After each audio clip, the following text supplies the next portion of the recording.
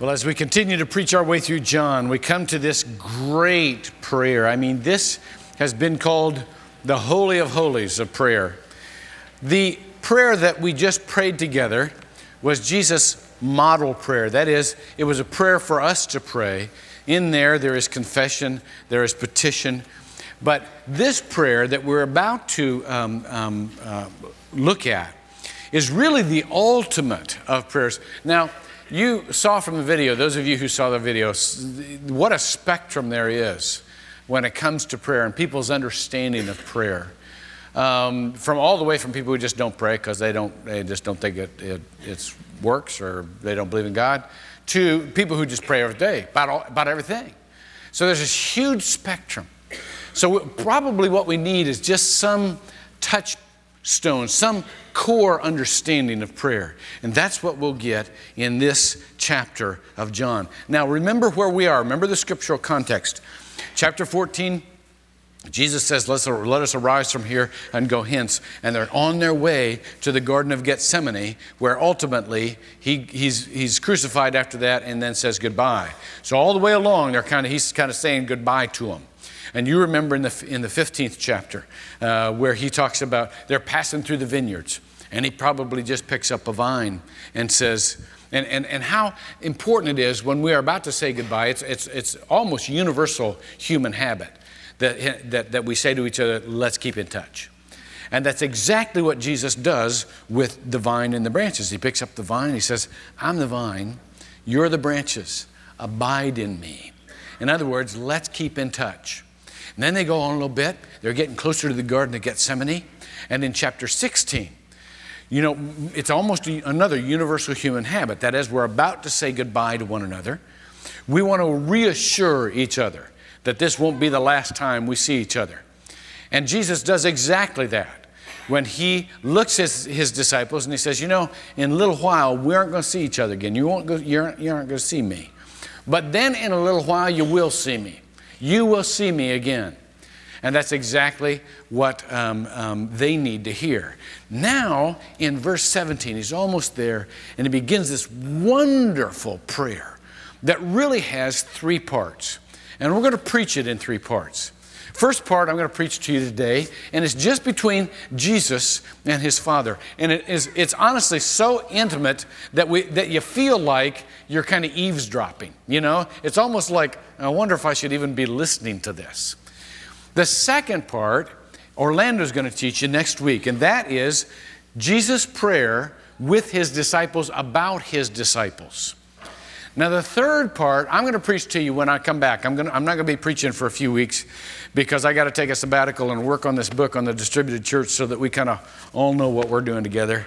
And so pray for me during that time. It's a real struggle for me not to preach. And so just pray for me. If you miss me and you want to see me, watch me on TV. Details on the back of your bulletin there. But when I come back, I insisted on preaching on this particular passage because it's where I live now. I really believe that God in these days is going to go toward reconnecting his church. And that's what the last part of this prayer is all about. Lord, make thy church one, even as thou and I are one. So it's really cool. Okay, now let's go to the first verse. I've only got 5 verses to preach on today. Can you believe that? I'm used to preaching like a whole chapter. Boy, we can just meander all we want here. The first 4 words are these. These things Jesus spoke. Now let me tell you why it's so important that we speak prayers even though we're not exactly sure what to pray for. That last part really doesn't matter because God uses our speech as a catalyst to perform what he will perform. I want you to remember how the universe was created. You can call it the Big Bang, whatever you want to call it. The universe was created because God spoke. It says that there was darkness over the face of the deep. The earth was formless and void, and there was darkness over the face of the deep. And God said, let there be light. And there was light.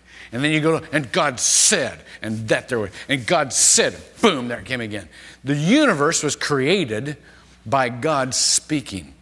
When Jesus spoke, these things he said, these things Jesus spoke. When he spoke, there was a difference in reality. There was something that had happened, something that was deposited that was not there before. Now watch this. If Jesus Christ is living in you, and if the Holy Spirit is prompting you to speak, something is going to come that hasn't come before. Now, please don't get goofy, self-centered theology and say something like, God can't do anything unless I tell him to do it. Don't go there. That is the most immature, self-centered little babbling. Don't do that. I've heard people say that. Do you think God's really limited to us or our thoughts? Oh my goodness. He would never do that.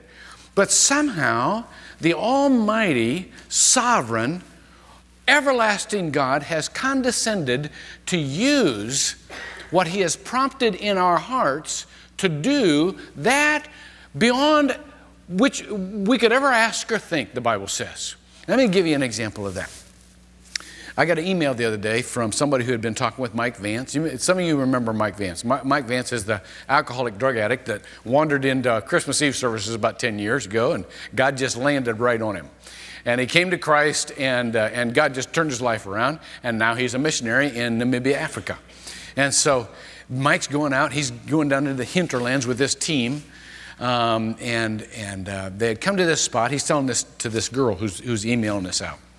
Come to this spot, and they were just kind of stuck because somehow, I don't know how this happens, but they got in debt. I don't know what that's all about. But it was like 10,000 Namibian dollars, which is like 2,000 American dollars. So they were just asking God if they should even go on, because that doesn't glorify God, and so they just were out there praying, but they felt a distinct leading to step out in faith and go on.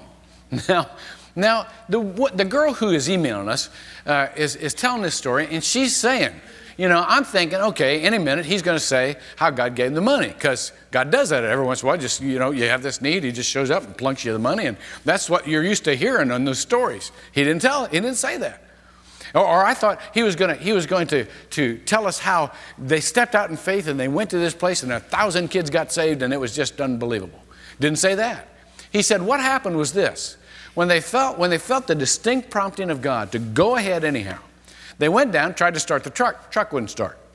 It's winter in Namibia, and it can get as low as 20 degrees or something. I don't know, but it was a diesel engine, and I don't know what that means, but just wouldn't start very good. So they spent like 45 minutes trying to start the truck, and they were kind of a little fussing with God a little bit, probably about that. What's up with this? You told us to go on, and now this truck won't start, and what's that all about? So they got in the truck. Now they're driving along this deserted highway. I mean, there's nobody out there, but these two cars pass them. They come around the bend some 15 minutes later, and one of the cars has wrecked, turned over, is laying upside down, is on fire. Is on fire. In the car are two elderly people, trapped. They get out, get these people out, and they said, not one car passed that way for the next 2 hours. They certainly would have died. Now listen to this. They know enough about God to know that was the answer to the prayer. Wasn't about money, wasn't about this big successful mission. And the delay for 45 minutes was exactly right. That's exactly the timing this couple needed to survive. Do you understand when we pray? God's answers are not always according to our words or even what we're thinking at the time. But the prayer is very important so that God will do what God wants to do. I love what Fenelon said when he said, thy servant doesn't even know what to pray, but Lord, you pray in me. I love that. And so Jesus spoke, and something happened. When you speak, something happens, even when you don't know what to say. Lifting up his eyes to heaven, and I want to remind you, that's the center of the universe. Lifting up his eyes to heaven, he said, Father, the hour has come.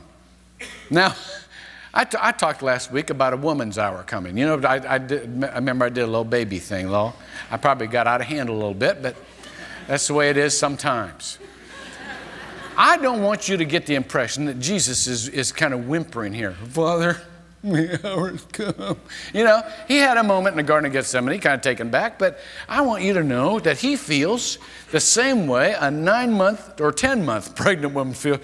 Let's get this over with, you know. I'm ready. I can hardly breathe. It's so ready. I'm so curious. I just want, Father, the hour has come. The hour has come. Glorify, look what it says. It says, glorify thy Son, that the Son may glorify thee. Now this is the first in a number of passages where he is so interwoven with the Father, and I'm going to explain that in just a moment. But I want to tell you that the word glorify here, and in all of the Bible, means simply this. It means make your divine presence manifest. Make it evident. Show yourself.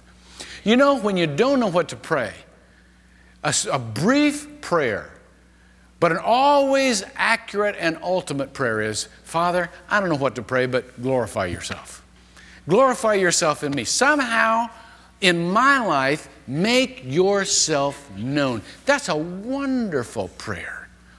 Now, you got to understand that sometimes that prayer is going to lead to pain. The next step is pain. Jesus understood that. He knew what he was about to go into. But you also have to understand that what is pain in the world is many times beauty in heaven. Can you imagine that the ugliest moment on earth, a man getting whipped and getting crucified and suffocating to death, absolutely ugliest moment on earth, was the most beautiful moment heaven ever saw. And in retrospect, the most beautiful moment we ever saw. I don't know how many of you remember last fall there was a commercial on TV that at first you just don't get it. There were no words in this commercial. There was just images with a song behind it. It was a Nike commercial, and it showed several athletes in their uglier features. That is with their scars. There was a cowboy with his, I think a bull rider, with a big scar, and there was something wrong with his eye. He was blinded in this eye. There was a runner with just gargantuan calluses on his foot. There was a surfer with a shark bite. I think there was what else was there? There's one more thing. Can't remember. A wrestler with cauliflower ear, big swollen ear. And the curious thing about it was that the background music was, "You are so beautiful to me." Remember that commercial? Now, you look at that, and the first thing you think is, what's that all about? But if you think about it just a moment, you will see that the beauty is that there was something in these people's lives that they cared about more than their own physical safety. There was a mission in their life that was more important than their own comfort or their own ease. And that was why the scars that they had were really beauty marks. Jesus was about to go into the most painful, most beautiful time of his life. And his scars would become eternal beauty marks. I know some of you right now are going through some very difficult times. But I know that you're doing it because there's something that means more to you than your own comfort and your own ease. I want to tell you what you're going through may look ugly and useless to the world, but it's a beauty mark to God. It's a beauty mark to God. So Jesus is about to go there. Now read on with me. The prayer continues. Even as thou gavest him authority over all mankind, it means himself. Even as thou hast given me authority over all mankind, By the way, another really bad theology. I hear this over and over again. Can't wait till Jesus comes back and takes control again. Jesus never lost control. Jesus is not in control now. Now, there will come a day, I believe, that Jesus will come back and visibly we'll see him reign over the earth. But Jesus is reigning over the earth right now. It says, even as thou gavest him authority over all the earth. What you are going through right now is subjected to the sovereignty of God. It's by the allowance of God, and it's for the purpose of God. Jesus is in control. You've got to believe that. It says, even as thou gavest him authority over all mankind, that to all whom thou hast given him, there's a portion of mankind that comes to Christ, but not by themselves. None of us came to Christ by ourselves. We weren't that smart. We weren't that good. We came to Christ because God, out of his grace, led us to Christ. God gave us to Christ.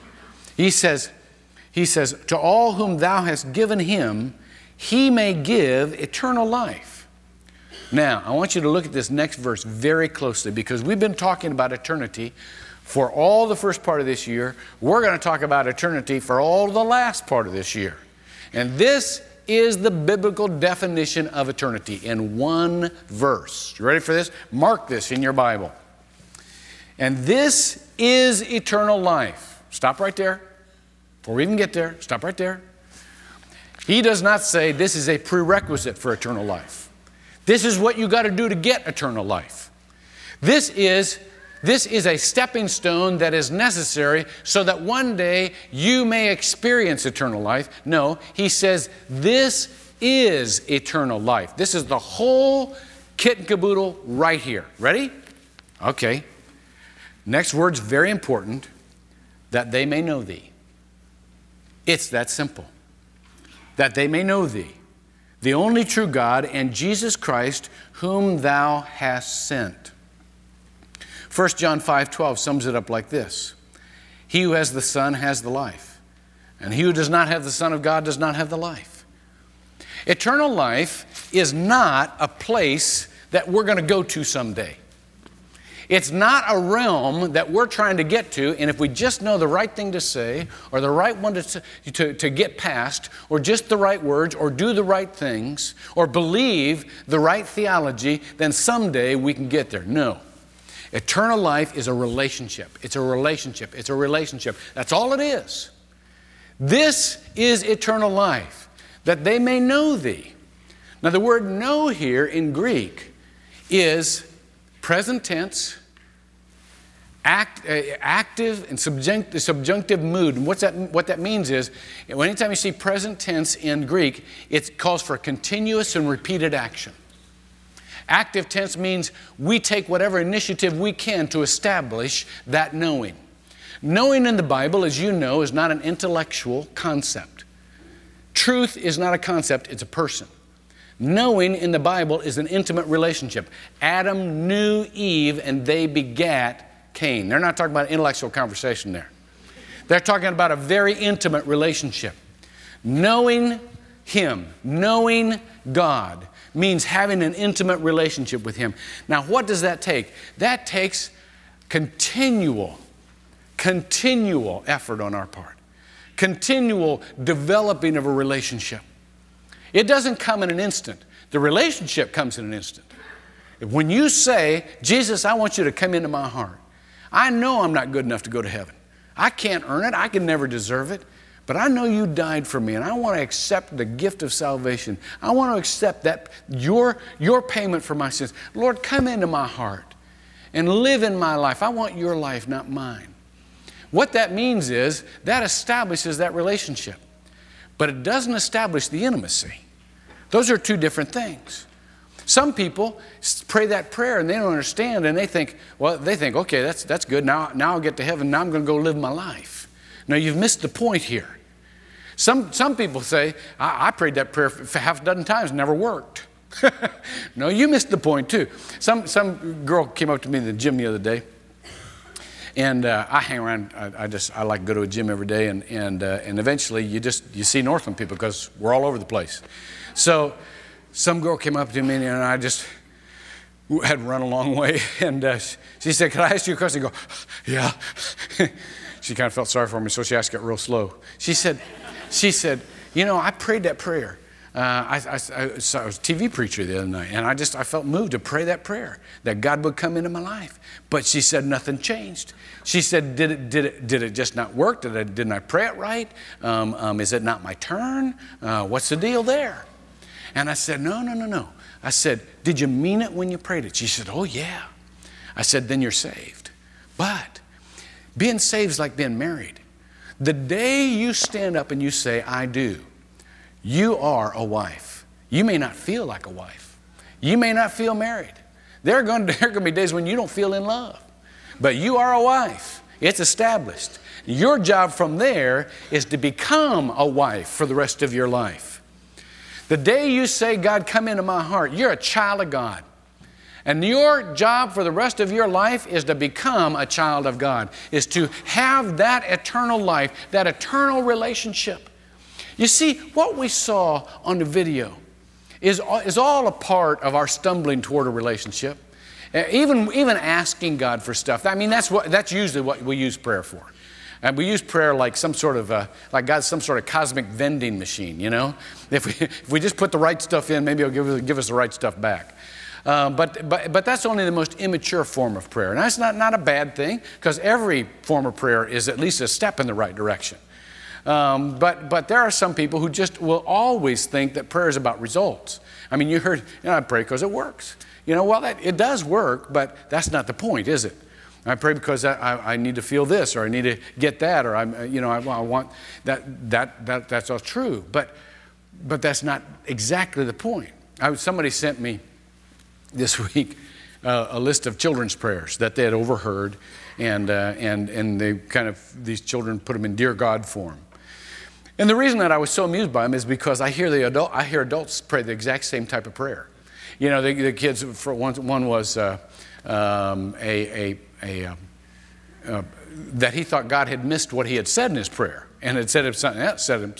He said, Dear God, thanks for my little brother, but what I prayed for was a puppy.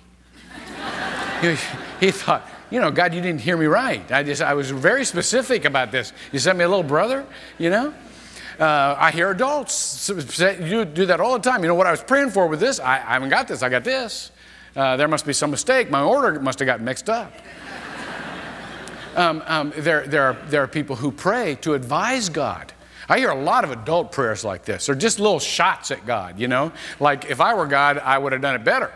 There was this kid that wrote and said, God, if you had said, Cain and Abel probably wouldn't have fought so much if you'd have given them their own rooms. There's little advice for God, I hear adults pray like that. God, have you ever thought of this? Maybe you could fix the world like this. I know you're having trouble thinking. Let me help you out. Kind of like emails to God. I hear adults are like that all the time. I hear adults miss the fact completely that it's just about the relationship. I read it. I love this story. I can't resist telling you this. I heard this really cute story. Old guy, laying in a hospital bed, sicker than a dog. And he kind of wakes up, kind of groggy. And he senses the presence of his wife, married 55 years.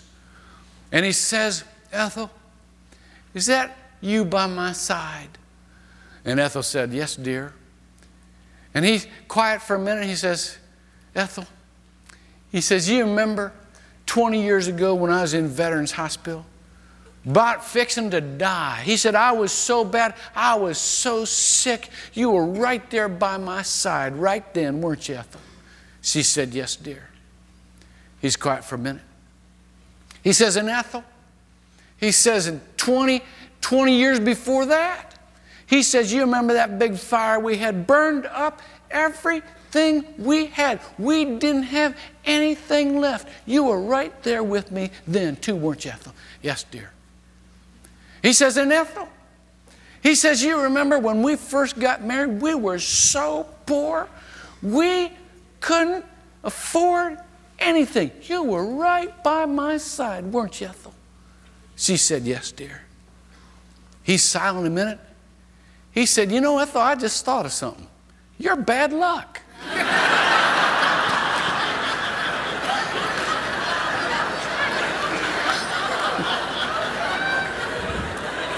Well, you know, some people just never get it. It's all about results, not about relationship. No, it's about relationship. That's the deal. That's what prayer's for. It's for relationship. It's for the exchange of eternal life. It's for that intermingling of our life with God. That's what Jesus is doing. He's doing it on a different plane because Jesus is God. And that's what we read in these other verses. It says in verse 4 and 5, I glorified thee on earth, having accomplished the work which thou hast given me to do. Now, this is very simple. You will never hear a more simple definition of our purpose down here on earth as exemplified by Jesus Christ. If eternal life is knowing God, what is the work we are to do here on earth? Making God known. It's that simple. And so Jesus said, I accomplished that. And by the way, that is not a matter of longevity. Jesus had basically 33 years, 3 years in the ministry per se.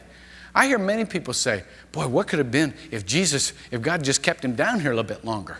If he'd have lived till 80, think of how many people he could have healed. Think how much good he could have done. No. Jesus lived just the right amount of time. Some of you need to hear today that those people who you thought were killed prematurely weren't killed prematurely. They had their effect here.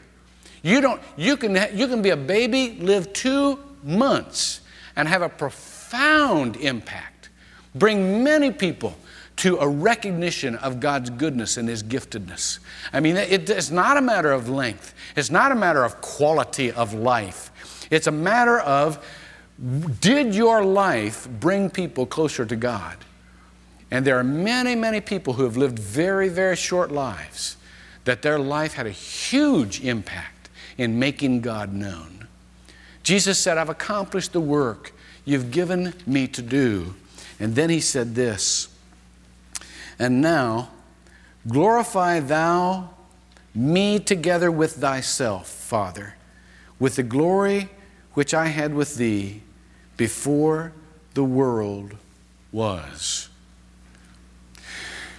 Jesus knew that He had a mission that had begun before the world had begun, and upon His leaving the world, He would be fulfilled in that original role. Even as He kept in the role of that mission when He was down here, He knew now He would be restored to divinity. He would be restored to that which He always was in essence. Now that doesn't exactly fit us, but there are parts that do fit us. Do you realize that along with your salvation that is a gift? It says in Ephesians chapter 2 that we are saved by grace. That's unmerited favor. Through faith. And that not of works, lest any man should boast. So our salvation is a matter of acceptance, what God has offered us in Jesus Christ. But look at the next verse when it says we are created, we are partakers in His workmanship. Now, let me look it up. I've just lost it. I hate it when my mind just goes.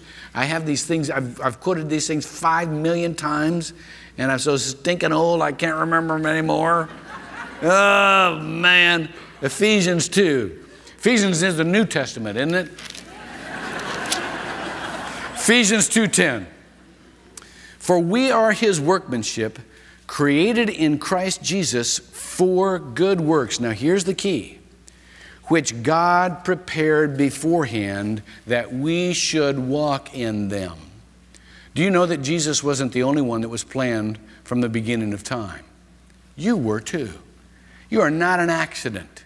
You are not an accident. You are here for a specific purpose. And someday when you leave here, you will be restored to, I'm not saying people have pre-existence, I don't believe that.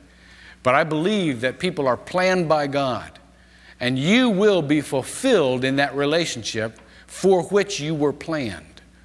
But while you are down here, you will walk in those good works that God has planned from the beginning of time. Now, I've got one more thing to say, and then I'm going to sit down. Some of you are walking out of here today into some of the toughest stuff you've ever had to face. And you are coming to a stage in your life where you've just never had to deal with this before. And you're wondering, I wonder if God's in this. God's in this. I want to tell you, if he didn't bring you to church for any other reason this morning, He brought you here to tell you this. He's in this. He's with you. Those of you who know Him. Those of you who don't know Him, yeah, you know Him. Come on, quit. What are you stalling for here? I love the benediction that Donald Gray Barnhouse, distinguished senior pastor of 10th Presbyterian Church in Philadelphia, decades ago, this man of God, this brilliant scholar, used to benedict his people like this: God, let those servants of yours depart in peace. And for those people who don't know you yet, keep them miserable until they do. He would always say that. You know why he said that? Not out of unkindness, but because people who don't know Jesus Christ really are at a very basic place miserable. They're hungry, they're thirsty, because they were created for Jesus Christ. And any other peace you try to find will go away. Every other satisfaction you try to have will itself become a hunger. And so, come to know Jesus. That's why you're still here. Or if you already know Him, you're here so that other people can come to know Jesus. But whatever you're walking into, if you know God, God's walking into it with you. Pray with me. God, thanks for this time. Thanks for the wonderful privilege of prayer that allows us to exchange eternal life, to build a relationship with you.